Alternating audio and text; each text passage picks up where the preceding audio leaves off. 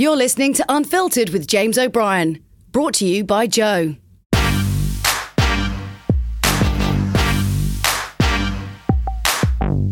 Hello and welcome to episode 23 of Unfiltered, which I am properly excited and trepidatious about because Lord Alf Dubs, who came to this country on the Kindertransport after the Nazis invaded his native Czechoslovakia, is, well, for my money, one of the most inspiring political figures of our time. And yet you probably haven't come across him until relatively recently with his attempts to persuade governments to show the same sort of compassion and charity to Syrian refugees, particularly children, that he was shown at the age of 6 when he was essentially spirited out of Prague in the dead of night. But you'll hear his story now.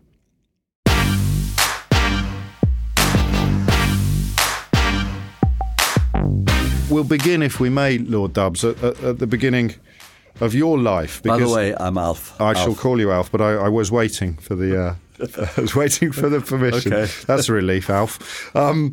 I've seen you speak before. I was at a recent Anne Frank Trust event where you spoke of your story. And as a middle-aged man today, looking at politics in Britain and also in America and more broadly, I thought that the events you had to flee in 1932 almost belonged to not just a different era, but also a different species. I've never, until the last 2 or 3 years, I never quite understood or believed, I realise, that Holocausts occur because of people who are just like our modern day. Yes, I suppose that's right.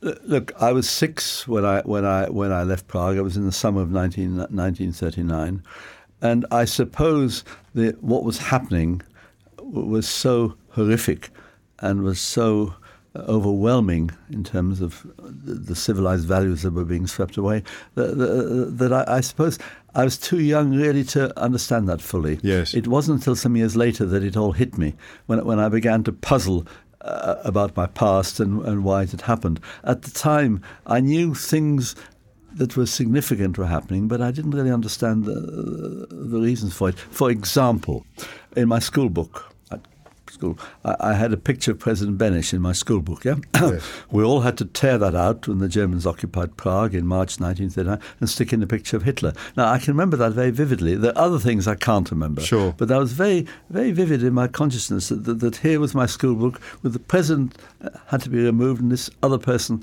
had to have his face in my school book. But it's a curiosity when you're that age. It doesn't necessarily have a sinister subtext to a 6-year-old boy. I didn't see it as sinister. No. I saw it as something momentous. Yes. But, okay. Yes. This is a big deal. I don't know why. Well, it's stuck in my memory. Clearly. As to why this would be happening. But no, there was nothing sinister about that as far as I knew at the age of 6, no. But your father did. Your father fled to London the day the Nazis... The day after the Germans occupied Prague. Yes, he'd said to his cousins, I learnt later, he'd said to his cousins, look, if the Nazis come, I'm getting out. And they'd said they'll take their chance. And we discovered later that in 1942 the Gestapo came for them. One of them had a cyanide pill and her husband went to Auschwitz or vice versa. And so my father, who was not political, must have known something. I don't know what it is he knew, because unfortunately he died within the year. Yes. So I never had a chance to ask him. One should always ask one's parents lots of questions. So that was rare, was it, for an adult Jewish man in 1939 to know quite so, to feel quite so urgently that he had to get out of there? Well, I think so. I can tell you a little story, though, earlier. After the Germans, they were welcomed into Austria, my mother went from Prague to see some friends in Vienna. And the story she told was that she said, tell me what's going on. They had a car. We didn't have a car. They had a car. They drove her to the suburbs of Vienna, kept the car engine running and told her what was happening. And this was in the autumn of 1938, right, or very early in 1939, before the Nazis had occupied Prague. And if in those days, when surveillance methods weren't like what they are now, if people were so worried about being overheard that they went out of the city centre in a car and kept the engine running so they wouldn't be overheard, to tell my mother exactly what was going on. So people, I think, did know, or some knew. And yet a lot of the Jews of Central Europe seemed to await their fate. Yes. It was a fatalism on the part of a lot of Jews. My father, as I said, wasn't political. I don't know what he knew, but he got out. And so did you, although in circumstances that are almost impossible to believe. Like most people of my generation, I first learnt of the Kindertransport during that episode of That's Life in 1988. I knew it as something that we'd studied in school, but to think again of it involving real human beings and Nicholas Winton's astonishing work. I knew I'd come in a Kindertransport, of course, but I didn't know about Nicholas Winton until about the time that it all broke on television. Is that right? And then I got to know him, and we became good friends. He was a great man, wonderful conversationalist. Loved talking politics and stuff. He was a great companion and friend. And the thing is, he kept his lucidity right to the end. Did he? It was at his 106th birthday party that I felt he was wobbling a bit. Yeah. Well, physically, when he was about 101, I said, "Nicky, how are you?" He said, "I'm fine from the neck upwards." But he was absolutely clear. His mind was clear as a bell. By the time he got 106, I think he was just fading away a bit, and he died not long afterwards. Yes. But what a great man he was. And the thing about him is, naturally, those of us that came on a Kindertransport from Prague, we owe our lives to him. Yes. So, one is bound to be a bit attached to a person who saves one's life. That's sort of human. But he needn't have done it. He stumbled on this situation in Prague in the autumn of 1938. And then he was doing business there. He was a stockbroker, and he was going on a skiing holiday, and a friend of his said, "Come to Prague and see what's happening." Gosh. And he came over, and some of the Germans had occupied the outer part of Prague after Munich, Sudetenland, and there were a lot of pro-Nazi people in the Sudetenland, but some of the Jews had fled to Prague, and Nicky Winton saw what was happening. And then, of course, when the Germans occupied Prague in March 1939, even more so, and he could have walked away. A lot of people have said, big problem, but not for me. And he said, I've got to do something about it, and just stayed there. What a fantastic human being. It is, isn't it? It's a mark. It's an extraordinary response. And personal danger involved for him as well. Up to a point. Danger. He had to battle with the British authorities to get permissions. The Nazis were very suspicious of him. It was a difficult time for him. There was a spy who was watching him, and a Nazi spy was watching him and so on, pretending to be a Swedish person. And I think it was absolutely phenomenal what he did. For people who aren't familiar with it, there was 669 Czech-born children. Mainly Jewish. Jewish. I'm part Jewish, yeah. Sure. Taken out of the country and brought to Britain, where they were placed with families who'd been established beforehand. There was a... Well, it was a bit more, can I say, a bit more common than that. Yes. First of all, because my father was here, those of us that had any family members would have gone to their family members. Yes. Nicky Winton had to organise that everybody had somebody to go to. So it was either a relative or foster parent. And this was because of political resistance to the refugees coming here, or? Well, I think he felt that the young children, they couldn't just arrive at Liverpool Street and be set adrift. We had to have somewhere to live. It was so he found families, either relatives or other people who volunteered to look after refugee children. And so we arrived with our dog tags on Liverpool Station, and we all had to sit in a room. We all checked off and be allocated to either a family member or to a foster family. And you were, I know you lost him shortly afterwards, but you were reunited with your father at Liverpool He Station. died within the year, but I was reunited with him. And you see, what happened was my mother had tried to leave and was refused permission to leave, so she put me on a Kindertransport, and then. It was quite a dramatic story. She went, I think it was Gestapo headquarters or somewhere like that, to get an exit permit, and they said no, permission refused, and they threw her down the stairs, just pushed her down the stairs, and she landed in a heap at the bottom. And before she could work out whether anything was broken or damaged, she realised they'd thrown her Czech passport after her. And that gave her hope. Yes. Because without a passport, there's no chance of getting out. Sure. And she then managed at the last minute to fiddle an exit permit. And she arrived in London the day before the war started. That's the 31st of August. Germany attacked Poland 1st of September. How did she explain to you what was going to happen? Do you remember? She told me because my father disappeared. Of course, I was puzzled as a 6-year-old. My father just suddenly off the scene. Well, she said she'd gone to England, I think. And then when it came to the Kindertransport departure, she waited till the summer holidays started, so it must have been the end of June, I think. And she said, she's going to put me on a train and I'm going to see my father. And that's how she explained it to me. And that, in a way, made it easier than leaving into nothingness. Yes. So I always say I was much luckier. I should think about 2/3 of the Kindertransport children had no family member to go to, I'm guessing. Sure. And so I was luckier than most. And I'm always conscious of that I had a father to go to. The light at the end of the tunnel, as it were. As it was. And it was also hope on the journey. Yes, of course. It wasn't a journey into a limbo and nothingness. It was a journey where my mother had said, you'll be all right because your father will be waiting for you when you get to London. How much of the journey do you remember? I remember the departure. I can still see was your mum it. at the station? My mother at the station. I can still see in my mind's eye. I can see my mother and a friend of hers, two of them, standing there. Lots of parents, German soldiers with swastikas on the platform. And it was late at night, interminable waiting, and the train went off. And I was in a compartment. I didn't know any of them. I was one of the youngest, I think, on that train at the age of 6. And I remember a long, long journey. We were sitting on hard wooden seats. Well, as a 6-year-old, you don't mind that. And all day we crossed Germany, and German soldiers looked in. In some carriages, they'd apparently tipped the luggage out and so on, but they didn't in my compartment. And then we got to the Dutch border, and it was dark by then. It was long, slow journeys.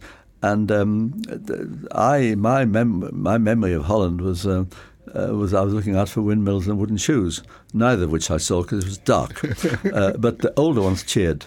Right. Now, the older ones cheered because we were out of reach of the Nazis. I knew this was significant, but I hadn't a clue as to why it was significant. I just knew it mattered in some way. So the fear wasn't part of your experience? I don't think so. No, I don't think so. Curiosity, confusion? Confusion, I think. Well, what happened was my mum had packed some sandwiches for the journey, and when I got to, eventually when my father saw my little knapsack, and he said, well, you haven't touched your food the whole journey. Apparently I'd eaten nothing the whole 48 hours, or virtually nothing. And so I must have been, it was fear. Anxious, yeah. Whatever it was something that stopped me feeling hungry. So I may have been anxious, but I don't remember being anxious. The symptom of something happening was that I hadn't eaten anything. Yes, of course. And your father greeted you at the station. You're still not. How many years was it before you were aware of what a momentous event you'd been involved in? I mean solely the Kindertransport, not the... Well, I knew... I began to know when I was about 12 or 13, I began to puzzle about history and what had happened. But it wasn't... And then my mother told me I'd come on a Kindertransport. She was, of course, very shocked when my father died, and there she was in another country, no language, no money, no job, nothing. Where were you living at the time? Well, we were living in Northern Ireland, of all things. How did you end up there? Well, a friend of my father's, who'd left the Central Europe before this, had got some money out and was given permission by the British government to set up a factory. And the British government said you can go in an area of high unemployment, which is either Northern Ireland or Scotland. So this chap had found a factory in the middle of Northern Ireland and said, look, I've got this factory. If you ever escape, you can get a job there. So we moved to Northern Ireland. As soon as my mum arrived, we moved to Northern Ireland. And then within a few months, my father had a heart attack and died. So we stayed there for a couple of years, and then my mother felt with no money, she can't go on doing this, can't live on nothing. So we went to Manchester, where she had some fellow refugee friends, and she put me into a school run by the Czech government. The Czech government had a school for Czech refugee children, about 200 of us. It was in the middle of Wales. Not all Jewish, but a lot of them were Jewish. Yes. And that was the school I went to while my mother lived in a bed-sitter in Whalley Range in Manchester. Good grief, really? Yeah. And you'd just go home in the holidays? And then I sort of have this curious mixture in my mind of you being incredibly lucky and incredibly unlucky at the same time. I think I was lucky. Yes. Look, a lot of people went through much worse experiences. Well, of course. Some never saw their parents again from when the train pulled out to the station. Some only met their parents again who'd escaped. Some parents escaped by Shanghai, for heaven's sake, and all sorts of things. And some were, had years of separation and so on. In a sense, I was lucky. And were you conscious of that at that age? Did you feel fortunate? No, I don't think I feel anything about it. It's not anything. Just a kid, aren't you? You're just getting on with it. You don't think about these things. No, I guess you don't. You just don't. You look. I had to learn English. As I said, I spoke Czech and German when I got to England. I knew about 3 words of English, so I had to learn English.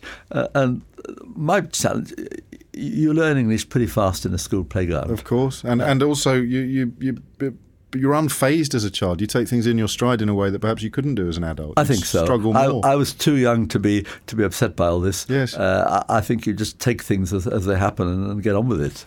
I was absolutely shocked when my father died. Suddenly a heart attack, and he died within the day. And that really was that was traumatic. I remember that. Yes. But beyond that, one isn't too fazed by these things. No, at least I don't remember I was fazed. Now, what is something of 7? How do I know what I felt? You don't know what normal is either, do you? I didn't know what feelings were at the age of 7.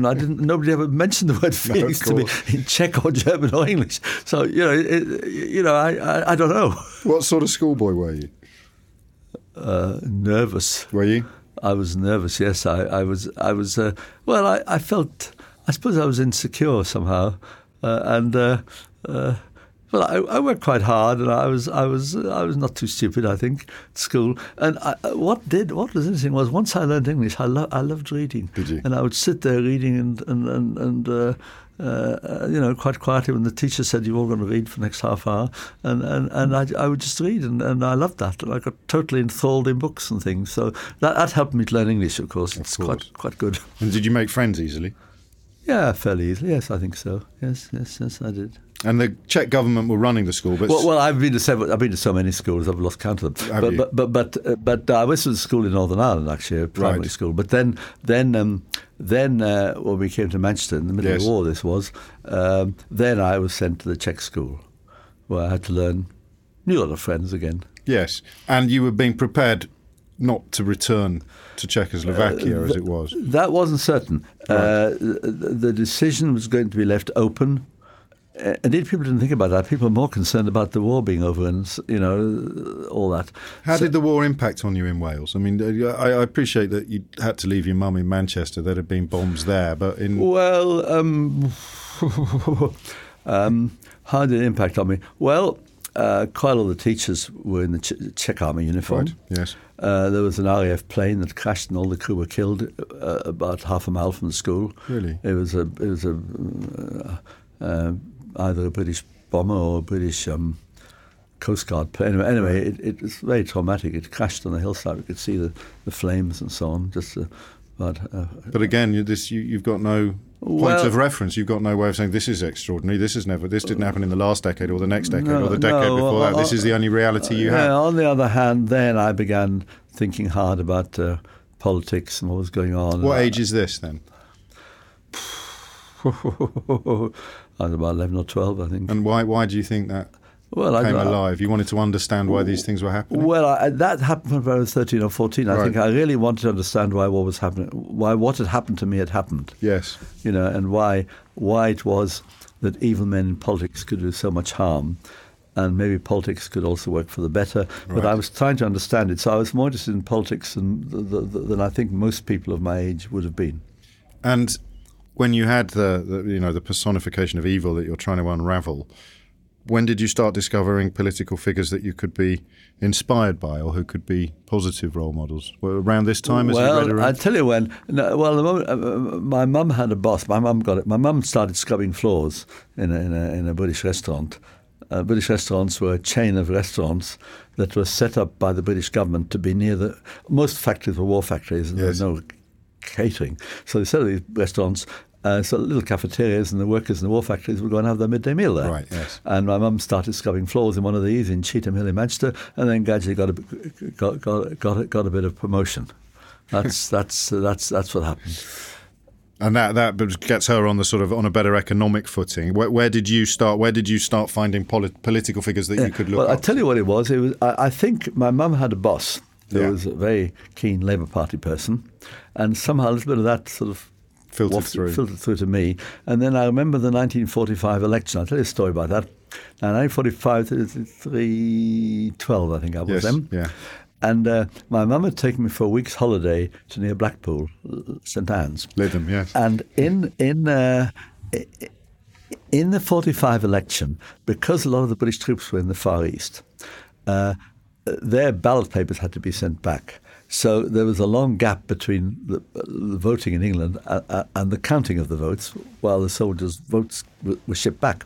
So and of course no television those days. So in the centre of the square, the BBC were going to announce the election results, starting as they began counting at 9 in the morning. And the people in the boarding house, I said I'd go along and listen to the results. Because I'd watched all the posters in the election campaign. I knew all the candidates in Manchester, all that sort of stuff. Things like Captain So-and-so will address voters on his return from the Western Front. It was all that sort of stuff. Anyway, so I got there, and the lunchtime score, was something like Labour 120, Conservative 30. So I went back to the boarding house and said, what is it? And I said very proudly, I was Labour then, Labour 120, Conservative 30. And I remember a voice saying, oh my God, it's the end of England. That sort of stuck in my memory. Oh my God, it's the end of England. Yes, brilliant. So anyway, so then of course I had all the excitement of the Attlee government and all the things that happened. Why, Alf? Why were you Labour? Why? And I appreciate your mum's boss had an influence on you, but what did they represent to you? Because for a lot of people who weren't around in 45, the idea that Churchill could win a war and then lose an election is still quite hard to understand. Yeah, I suppose it was really. I don't know. It just seemed right what they were saying and so on, and different Britain and a bit of public ownership and things like that. So the idea of drawing away from a small minority of wealthy people. But I mean, I can't analyse in very much detail. I was a bit young for... No, I know you were, but it's still... not many 12-year-olds identify as Labour through and through. Well, I did then. I was, as I say, when they said to me, oh my God, it's the end of England, I thought I was right. and then, I tell you another thing that happened, though. Déjà vu. I was then... I'm jumping ahead a bit, but I was in hospital the day the National Health Service started. Right. I had an ear infection. I was in Stockport Royal Infirmary. And I was quite ill, but I was the only child in an adult ward. I was 14 or something. Yeah. Anyway, and in those days, when the consultant did his daily round, if you were well enough, you had to stand to attention. If you were in bed, you had to lie to attention. It was very formalised, and you didn't really speak unless you spoke to him. Anyway, he looked at me and walked on. I said, just a minute, I've got a question to ask you. I said, when are we having a party? So he said, what for? I said, well, the hospital's ours today. Oh, wow. And anyway, he walked away a bit sniffily with his entourage of matron and junior doctors. And the other people said, what's going on there? And I said, well, the hospital's ours. It's a great day. You were across it. Anyway, so I remember this was one of my first political stands. It was. And after all, even today, that was the most significant things in British history. Absolutely. Setting up the National Health Service. Fantastic. And yet there was resistance from the medical profession, wasn't there, within the health service? The doctor who was sniffy with you would not have been exceptional by any stretch of the imagination. Yeah, I think that's right. And I remember I followed Nye Bevan, who was the Minister of Labour government who pioneered the health service. I listened to some of the stuff on the radio and what he was saying, or in the newsreels and cinemas and so on. I've jumped ahead a bit of you. Don't worry, it's the way it works. But this was just one of those moments that I can still see myself lying there and the consultant walking away, and I felt, well, I'd done the right thing. But that's what I'm intrigued by. That's what I'm trying to pin you down on this kind of dawning, a political consciousness that you developed. And I don't want to use highfalutin descriptions of it, but you were young. You could have been forgiven for focusing entirely upon your own survival and your mother, looking after number one, given that you'd had to. But essentially, and what I was hoping to coax you into saying when I asked you why you became a Labour man, is what I'm hearing is a notion of fellow feeling, a notion of community. I suppose so. Look, you asked me to analyse motives which I probably wasn't aware of at the time. Yes, I am. And I could sound all far-sighted and wise and all, well beyond my years. I could pretend all that. But you must have had a notion of what appealed to you. Well, what appealed to me, I'm trying to think back without filtering it through the passage of time. Of course. I think there were things that the Labour Party was saying about taking over the key industries. Yes. And Britain had shared things during the war, and we wanted to go on having that sort of spirit in the community, and that we could change the country for the better. I think there were things like that. Yeah, this was what you were picking up on. I think I was picking it up. And, maybe if I'd met somebody who was a passionate conservative, they could have argued with me. I'd have lost the argument. I wasn't good enough at arguing. But I think that's what I felt at the time, and I was well. I must have been, because I was so proud when I read the lunchtime election results. In that boarding house near Blackpool. Yes. And the way. And you understood what the founding of the NHS meant, even in relatively simple terms. Yeah. You understood this was an enormous, and almost, for someone my age, it's almost impossible to imagine a project of that scale and scope being realised. Absolutely. And of course, I didn't realise the scale and scope. What I knew was the hospital was ours and we had a health service. See, I'd seen on the newsreels, because no television, on newsreels, I'd seen the miners a year and a half earlier celebrating the mines. National Coal Board being set up in the mines, and they had a party, and it was that sense of the miners having a party at the pitheads when the mines became British nationalised that I wanted to translate that into the health service. But there was a sort of a wave of keenness and enthusiasm in the country about these things. Yes. I remember my mum had then moved to Blackburn, and we'd been in London to see her, some friends. And we were travelling back on New Year's Eve, and we had to change trains in Preston to go to Blackburn. And it was I forget which year it was. It was the railways were being nationalised the following morning. Right. There was snow. It was bitterly cold. The waiting room didn't have any heating. It was complete awful. And we're sitting in this waiting room, waiting painfully for this train to come and take us from Preston to Blackburn.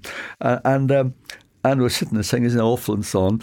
And then somebody said, "Oh, the railways are being nationalised tomorrow," and somebody said, "Right, and from tomorrow we can blame the government for all this." I thought, very prescient. Absolutely. So I thought, there it was. So this was all the mood of the time. Yes, clearly. And did you ever have your party?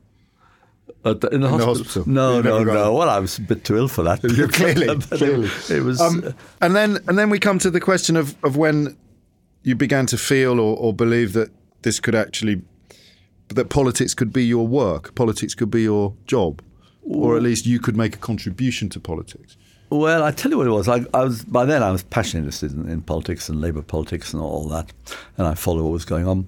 And but I always felt with my background I couldn't really. This was because you were foreign or foreign born, or didn't have the background. Yeah, because I was foreign and all this sort of stuff. Okay. Yes, I just didn't feel I had no political background in my family. There was nobody to sort of argue with or talk about. Many of the eminent Labour people have always had in their childhood. They had good discussions around the kitchen table and so on. You never had that? So you didn't sharpen your blades on anyone? No, I didn't have any sharpen. So it was sort of autodidactic then? You were teaching yourself? Well, that's right. And so I got interested, and then a friend of mine who was an MP, I got to know an MP through the local Labour Party, and he said, "You should have a go." And I said, "I can't." And he said, "You should have a go." Anyway, I began meeting some MPs. I know it sounds awful because I have a lot of respect for MPs. Well, there's a big but coming, isn't there? The big but is, I said, well, if these people can become MPs, anybody can. Well, that's the best way to arrive at those. It's actually quite modest. Anyway, I actually then stood for Parliament. Up to then, I'd always thought my height of my ambition would be to get on a local council. Right. But anyway, I stood for Parliament in the cities of London and Westminster. And this was in the 1970 election. Right. Now, it was a pretty safe Tory seat. Yes. And the Tory candidate was Christopher Tugendhat, and there was I, the Labour candidate, and there was this constituency in the heart of London. Yes. Heart of the empire, as it was then. And I thought to myself, here's a refugee from Vienna competing with a refugee from Prague. And the media never picked it up. Did they not? They did not pick it up, no. How would they have reported that in 1970? They said two refugees battling for the heart of the empire. I don't know how. But would it have had a positive glow? Would it have been a source of pride? Well, it could at least have been a diary item. Just saying. I'm not questioning the news value of the story. I'm wondering about the mood of the time, because we'll move on briefly. The answer is I don't know how they would have dealt with it. Look, I never made anything of my background at all. I neither denied it nor talked. I didn't hide it nor nor did Yeah. I Trumpet it. nothing. Yes. Because I just thought it's one of those things, and that's not anything. Did you important. encounter prejudice? Did you encounter? My mother did. She did. Her accent and so on. Yes, she did. Yes. And would it be anti-Semitic or would it just be xenophobic? I don't know. She applied for a job. Her boss left. She acted up. They advertised the job. She applied. She was turned down. Wasn't filled. She acted up for another 6 months. Applied for the job again. Having acted up, she was turned down again. And she heard somebody say, "We're not giving a job to that bloody foreigner." Right.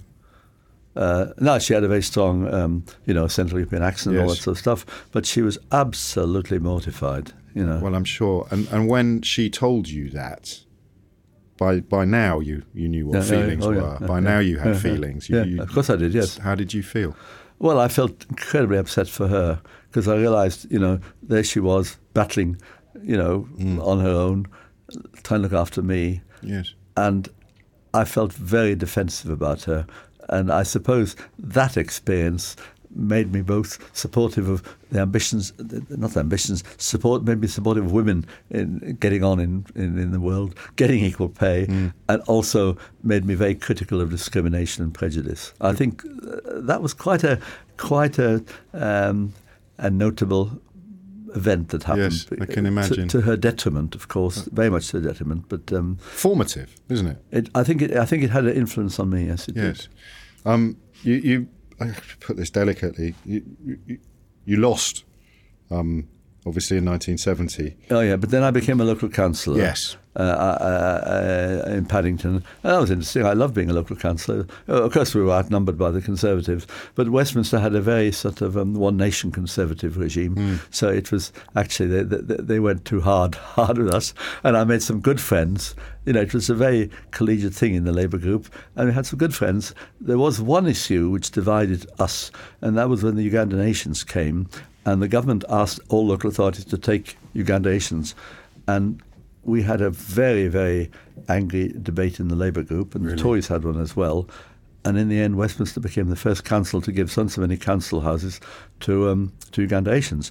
The argument against us in the Labour group was some of my friends and colleagues said, you are denying housing opportunities for even longer to working class people who deserve better housing. And that was a very painful decision to have to make at the time. Of course. Well, by this point, then we would have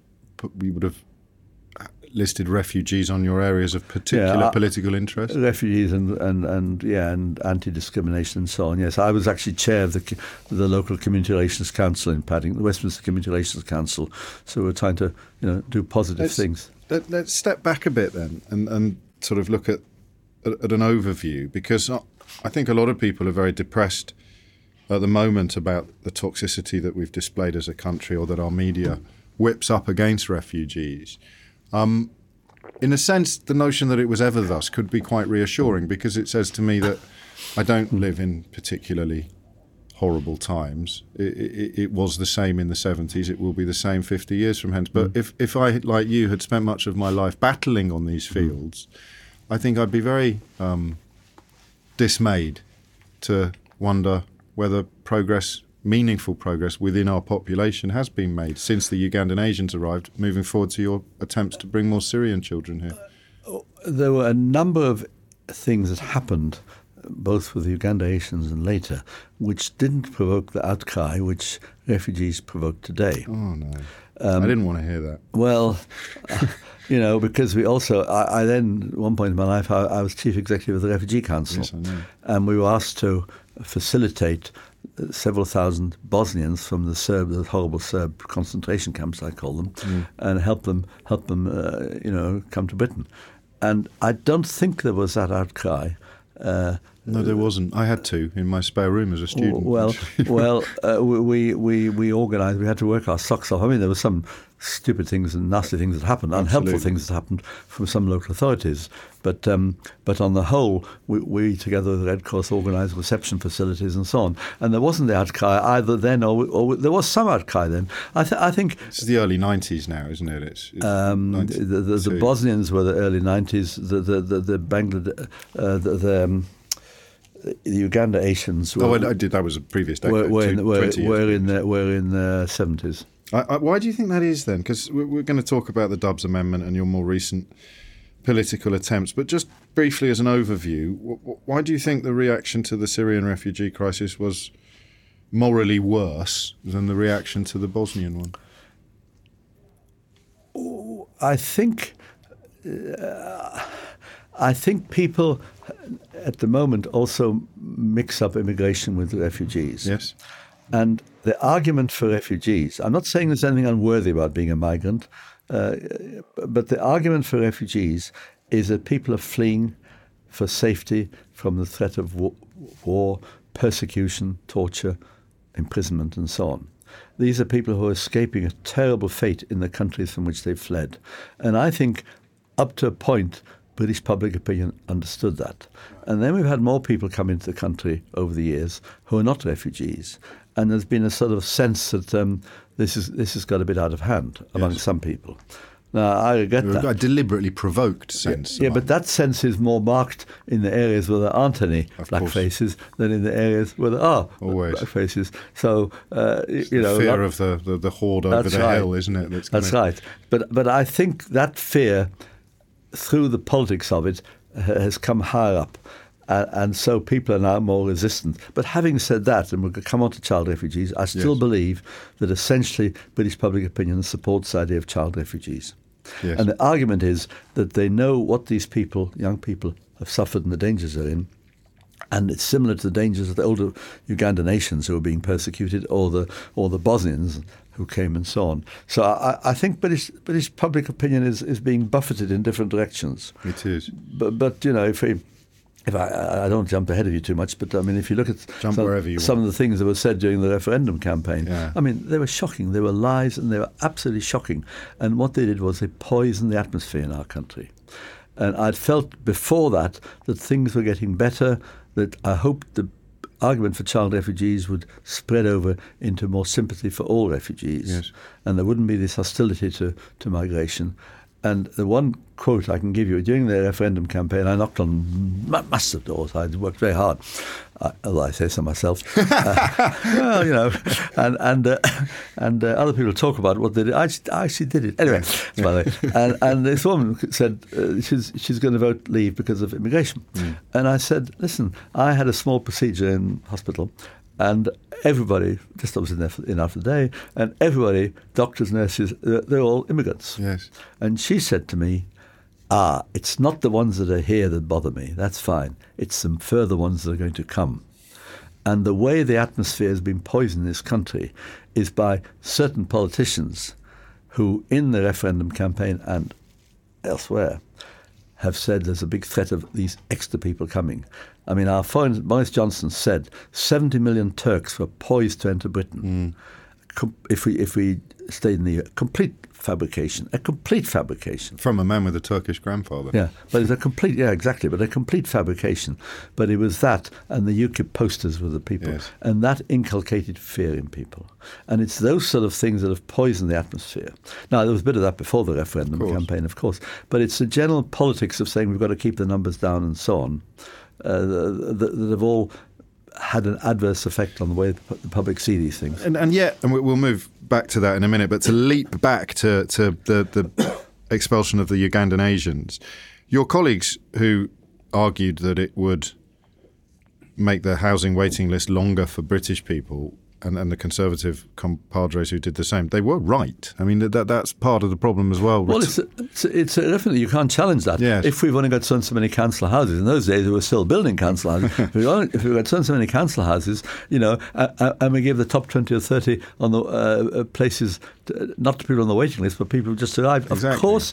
And I think it was a very, very painful decision. I voted in favour of doing it, but I think it was one of the most painful decisions in which I've been involved, because I could see the force of the argument the other way, and I could see the unfairness of whatever happened. It was unfairness on either side of the argument. And that distinction between refugee and migrant then becomes absolutely crucial, because you could only really persuade yourself or someone else that their need is greater if it's against the context of what they're fleeing. So what happened in the referendum were the attempts to minimise what they were fleeing from and to almost demonise the people who were running away. Absolutely. And that was the awful thing about the referendum, and that's the awful thing about public opinion. Now, as I said, there's nothing unworthy about being an economic migrant, and I think as a country we've benefited from the people coming from the EU to this country. I mean, a lot of jobs wouldn't be filled, and we have benefited enormously.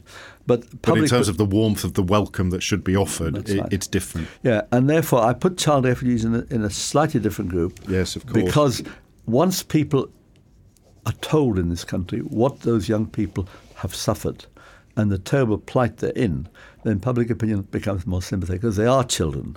You know, they're under 18, many of them under 16. They're children, they're young people, and no young people should suffer in this way. And therefore, if we can do a little bit to help as a country, that is the positive side of the argument. I was going to ask you then, now the question I was framing in my mind was, how do you retain your optimism, your faith in human nature? But I suspect that the answer to that question lies in Prague in 1939 and the fact that people helped you.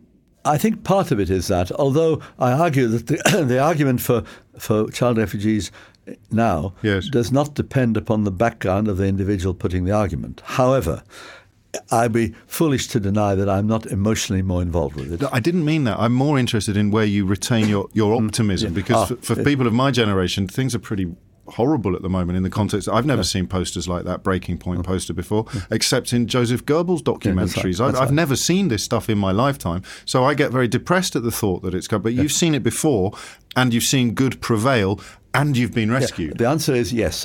So I must deep in my soul, there is some optimism based upon the fact I've been through this. Yes. It got better, and it's going to get better again. So there is some of that optimism. Of course. There must be. But the other thing that keeps me going is this: that working with refugees, particularly child refugees in northern France or Greece or wherever, there are some wonderful young people.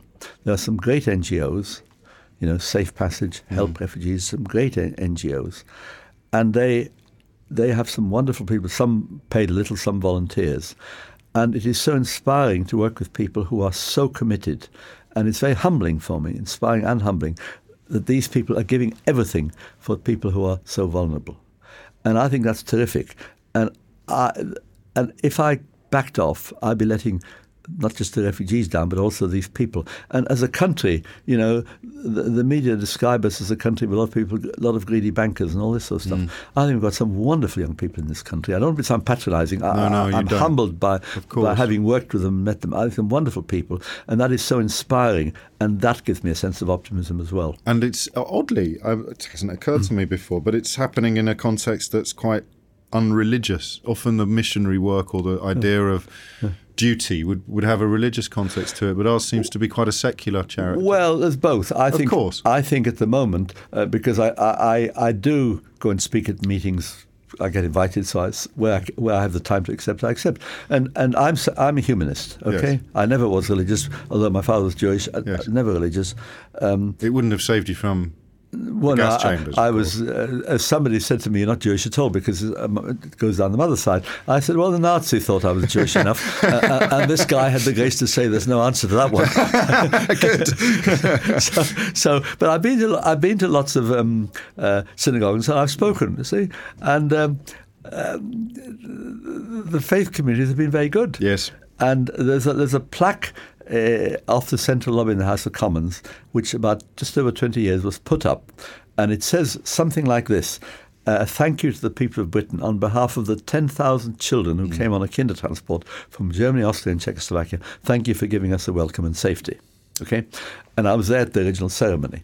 And a few months ago, we decided to rededicate the plaque. And we had the chief rabbi and the Archbishop of Canterbury and the Speaker of the Commons. Because we just wanted to do that. So although a lot of it is secular, the faith groups have been also pretty good. Of course. And I don't want to take away from the support they have given. They tolerate me for being a humanist. Cuckoo in the nest.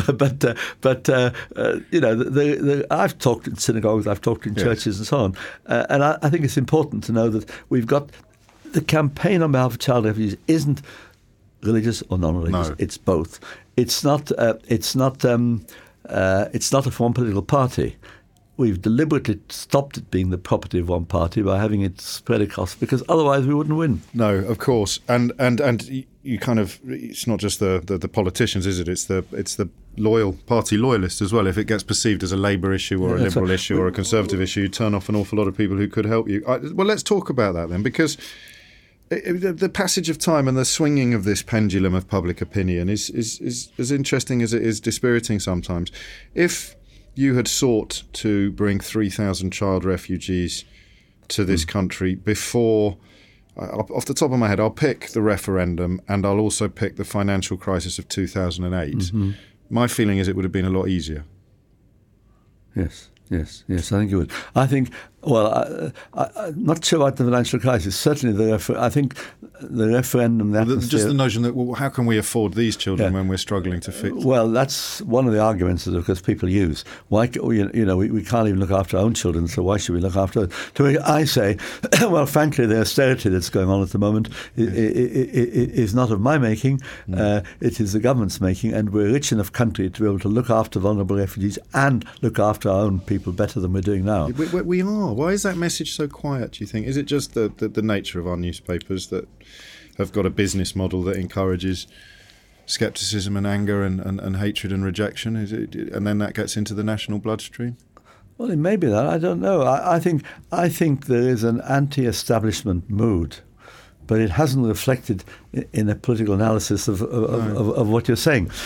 So I think the anti-establishment mood, which we see in America with Trump, we've seen it in many European countries, where they gravitate away from the established parties to other parties. We had a bit of it with UKIP, of course. And curious enough, although the Scottish National Party is the establishment in Scotland, they've managed to act as if they weren't the establishment, and so they pick up the anti-establishment vote as well. So I think it's partly people are fed up with the order, with the existing order, and they want to flail out in different directions. And they don't need to go any further than that. That's just that things don't have to be like this. Yeah, I think that's quite a strong mood. Yes, clearly. But it doesn't lead to, unless we can channel it into a more positive direction, it stays in that. Well, the problem is with the demagogues, when you start asking them for detail, that's when they just start shouting louder, isn't it? But, so 2016, you bring an amendment to the Immigration Act to offer unaccompanied refugee children safe passage to Britain as this crisis continued. And even in my notes here, I've written migrant crisis, which is part of the problem, isn't it, that you've pinpointed. We should have been calling it a refugee. You can't have a migrant crisis because migration is voluntary. Yeah. You can only have a crisis with refugees. Yeah. Well, I think that's right. What happened was that Save the Children discovered that there were 95,000 unaccompanied child refugees somewhere in Europe. Originally 25,000, and they upped the figure. Anyway, on the basis of the 25,000 figure, I put down an amendment which said we should take 3,000, which would be our share. I've always argued we should take our share. We can't take the lot, but and other European countries should act equally responsibly, and many don't. So we take our share. And so I put the amendment down. And then the government got a bit excited. The amendment under the immigration bill and the law, they got a bit excited and wanted me to withdraw the amendment, and I said no. How does that happen? How do you get a message like that, Alf? How do you get do you get a phone call in the middle of the night, or do you get a telling me to withdraw the amendment? Oh well, I know ministers would bump into me in the lobby, right? But then I really got the message when Theresa May, who was Home Secretary, asked me to go and see her in her office in the Commons. Now, I'd met her before, and where I'd met her was at one of Nicky Winton's birthday parties, because he lived in Maidenhead, and she was his MP, and she'd come to one of his birthday parties, with all the cameras on her, because it's quite a big thing for a constituency MP to go to a 102nd or 103rd birthday party. Of course. Anyway, so she asked me to go and see her in the House of Commons, and she said she'd like me to withdraw the amendment. So I said, why? And she said, because if these kids come, more will follow. So I said, first of all, that's not no clear, hard and fast evidence of that. But more importantly, we would be leaving children vulnerable, sleeping in fields, in the jungle in Calais, in the streets, anywhere, vulnerable to trafficking, prostitution, criminality. We can't let that happen. That would be right. So here's the thing which I didn't tell too many people at the time. Britain did have a small scheme to take 20,000 Syrians from Jordan and Lebanon over a 5-year period, which is very few, take 20,000 children under what we call the Vulnerable Persons Scheme. And Theresa May said to me, if you drop your amendment, I will add 3,000 to that 20,000 figure. And that will, and they'll be mainly children. And I said, that's great. We'll have that. We can do both. And she said, no. And it's either or. And here's the thing. It wasn't either or, because that she thought I'd accept her thing. Yes. I'd give way. I didn't give way. I said, I can't. I'm too committed. I can't possibly give way. But the 3,000 figure stayed in the system. The Home Office never. It's a bit cock up by the Home Office. So I didn't talk about it too much at the time because I'm afraid it'd wake up. So actually, one of the little victories I've had is this extra 3,000 from the region, because there are still 3,000 of them children coming to safety, and it's always been a little bit. Now I can talk about it, but at the time I thought if the Home Office, well, they're not all here yet, but at least they're well in the system. Yes. So there's this oddity that the Vulnerable Person Scheme, well, people tell you it's 20,000 plus 3,000. It's 23,000. So I couldn't take any credit for that. Anyway, the Dove's 3,000. You must. So I said no. So I said no to her. Yes. Okay. I won't drop my amendment. I said I can't, not knowing she wouldn't. The 3,000. Anyway, we take our victories when we get them. Anyway, so it went to the Commons, and my friends. It passed the Lords very easily. Went to the Commons, and my friends said, "Look, sit in the gallery."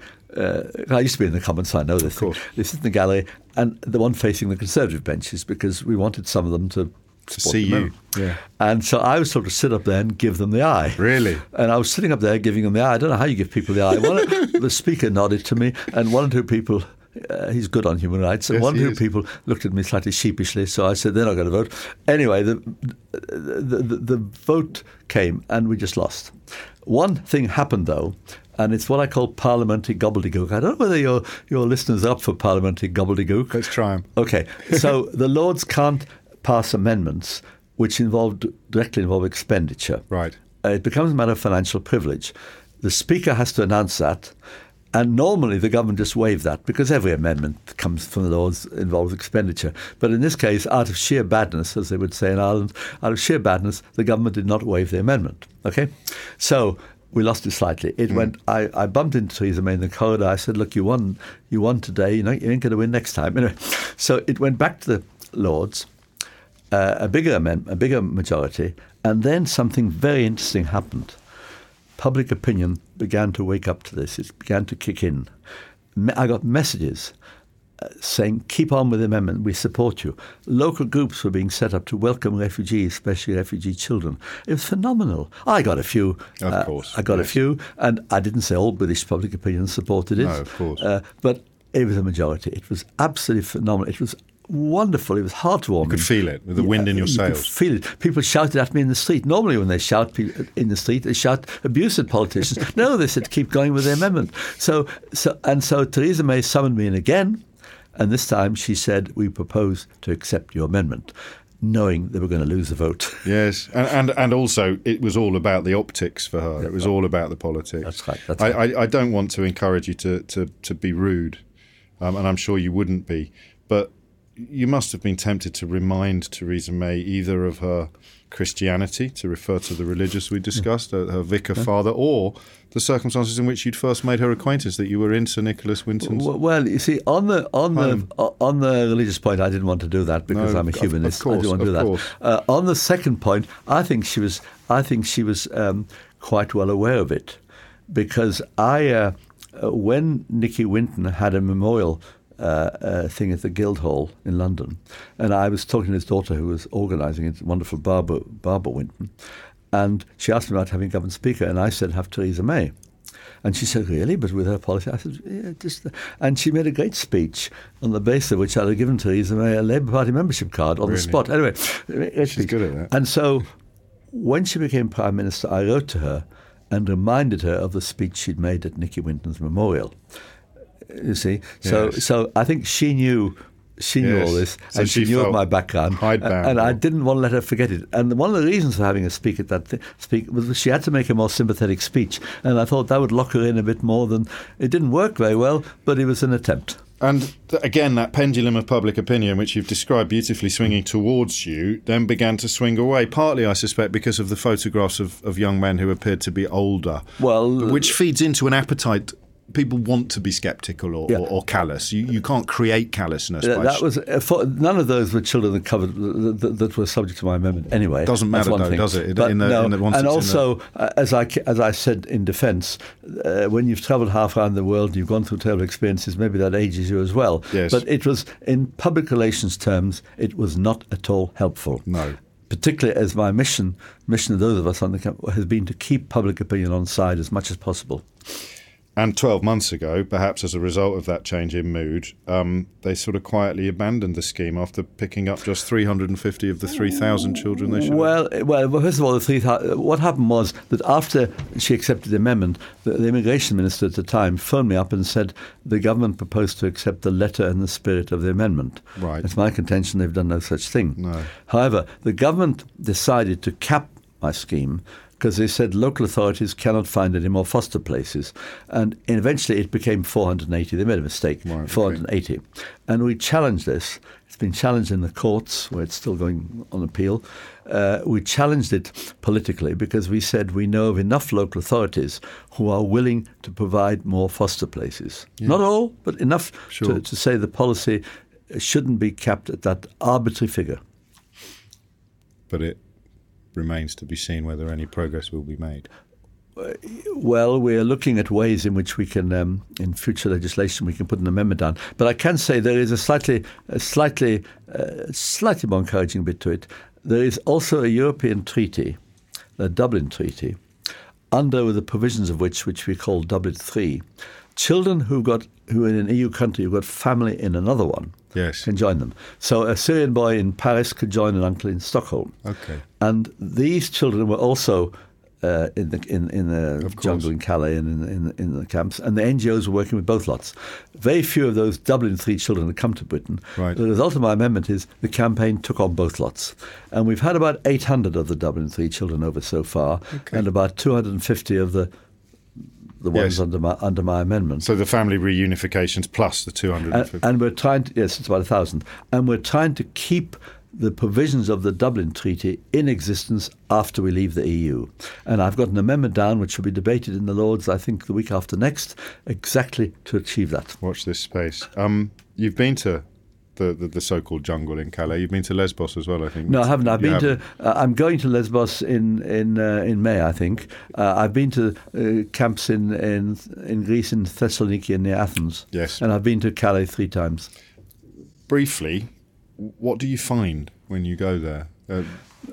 I think in Calais, the first 2 times the jungle was still there, and then the 3rd time it's been all cleared.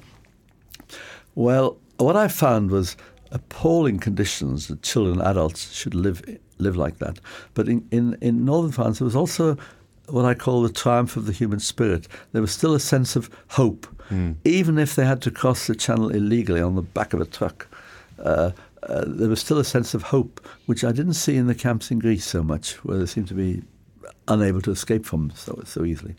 But certainly, I also found the French authorities had cleared half the camp, and in the middle of the jungle there was a shopping street. I mean, tremendously resilient. They've got the shopping street there, and there was little cafes and things. And like shanty towns, aren't they? Yeah, in yeah. a way, yes. And on display they had tear gas canisters and rubber bullets. And I said, what are they for? And they said, when the French authorities, the previous French government, tried to clear half the camp, they used them. I said, but these people are refugees. How can you do that? Well, they said the National Front are very strong in this part of France. So the French government felt they had to act like the National Front. And I said, but you don't defeat the National Front by acting like them. So I was quite shocked by that, to use tear gas and rubber bullets on refugees. Anyway, I found there was a very positive spirit, despite the awfulness of it. I came back with conflicting emotions. Of course. The 3rd time I went, the jungle had been totally cleared. We'd made desperate efforts to persuade the government to bring children over. And there was still a clothes bank and a food kitchen there, but there was no accommodation. And it was all, and I shuddered. I went just before the cold weather set in. Really? And I shudder to think what it's like sleeping under the trees in this bitterly cold weather. And you think more of the children than of the adults, inevitably? Well, I think of them because I think under either the Dublin III Treaty or my amendment, we should be taking them.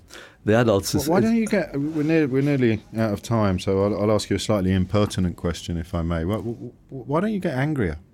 I know. Look, I'm trying to be good-natured for your programme. Well, clearly you are by nature a very good man. Look, I tell you what it is. I vary between feeling tearful and feeling very angry. Okay. And I am angry. But you don't get much done by being angry. I don't think so. I think we've got to be clever. We've got to go for public opinion. We've got to outsmart the government. And we've got to... Look, President Macron, one good news, President Macron met Theresa May. And the outcome was they were going to speed up the process of getting kids over. Yes. And I said, it takes something for the French president to persuade our Prime Minister to do things which the British Parliament is not able to persuade her to do. So thank you, President Macron, for what it's worth. And so I cheered up a bit then. Right. And I shall cheer up if we get some of these amendments through. So one has to keep optimistic. Let's end where we began with that television programme which introduced me to the notion of Kindertransport. I'd just briefly love to know what it was like for people who haven't seen it. It's all over YouTube and what have you. Sir Nicholas Winton hadn't told his own family about the work that he'd done during the war. It emerged, I think, when a family member was going through boxes in attics. That's right. He'd been a very modest man. Actually, he stood as a Labour candidate for Maidenhead District Council in 1954-55, as shown in his daughter's book, and he'd written there that he'd helped refugees to come to Britain, but nobody picked it up. And so it was only picked up when they found the papers in his attic. He was a very modest man. It's an astonishing level of modesty. That's self-effacing almost to the point of incredulity. Absolutely. But nevertheless, what a man. And so there have been several television programmes. There was This Is Your Life. But the This Is Your Life one was the best because you're in the room, he's there, and presumably his wife's had to sort of tell him some various concoctions to get him to go to watch this television programme. He doesn't know. And then we're all there. We stand up and cheer. There were, how many of you were there that day? I don't know. Over 100 of you, I think. And you were all children that he had personally saved in an operation that he hadn't told his own family about until latterly in life. And then Esther Ranson, the presenter, invited all of you former children to stand up, and he did. He's one of the most powerful things I've ever seen on a screen. I think that's right, and I think he was totally bowled over. But he's also been bowled over on other occasions. I know, yes, of course. And it's just that we've had reunions, we've had surprise events when he's come along, and it's just that we feel there's a bonding between those of us that came on through his trains, through his Kindertransport. We're bonded, and we sort of have a fellow feeling. We're getting older. As I was one of the youngest, it's going. We won't be many of us left soon, but we have this bonding feeling, and we feel very affectionately towards him, as we would. Saved our lives, and I think he's got a sense of quiet pride that we and our children and our grandchildren all owe their existence to him. Indeed they do. Alf Dubs, thank you so much. Thank you. I'm joined now by Rich Cooper, the producer of Unfiltered, for our customary post-match chat. And I think I can say that lived up to my hopes. What were your hopes? My hopes were that I'd get the chance to understand his story properly. Actually, no, I knew his story, to share his story properly, while also reflecting on the parallels between his experience in the late 30s and afterwards, and some of the very troubling shifts in the tectonic plates of Western politics at the moment. Yeah, you're right, and I think that's what we've got. Troubling's the word. You'd think that when you hear stories like Alf's, you think we might have moved on a bit, or not moved on, like we've gone backwards. We'd never ever do anything like that again. We'd never let those political genies out of the bottle again. But it does, and it was reassuring to hear him agree that the parallels are clear and troubling. But he was also lovely. I mean, you asked what my hopes were. I also hoped he wouldn't think I was a twat, Rich, to be honest. I'll tell you now, he was very complimentary about you on the way out. Occasionally you meet people and you just feel a little bit unworthy. Right. But not in the way I did with Eric Cantona. That's a completely different kettle of fish. Yeah, I can imagine that's the same for anyone. Eric Cantona never changes. But what a lovely, lovely, lovely man. He was a lovely fella. Still batting as well. He's still pending my ear afterwards about that amendment that he's got coming up in a couple of weeks, and the coverage that I'll be able to help him. And I think that's the mark of a really inspiring person, is their dedication and willingness to see something through to the absolute end. I don't think he could be other.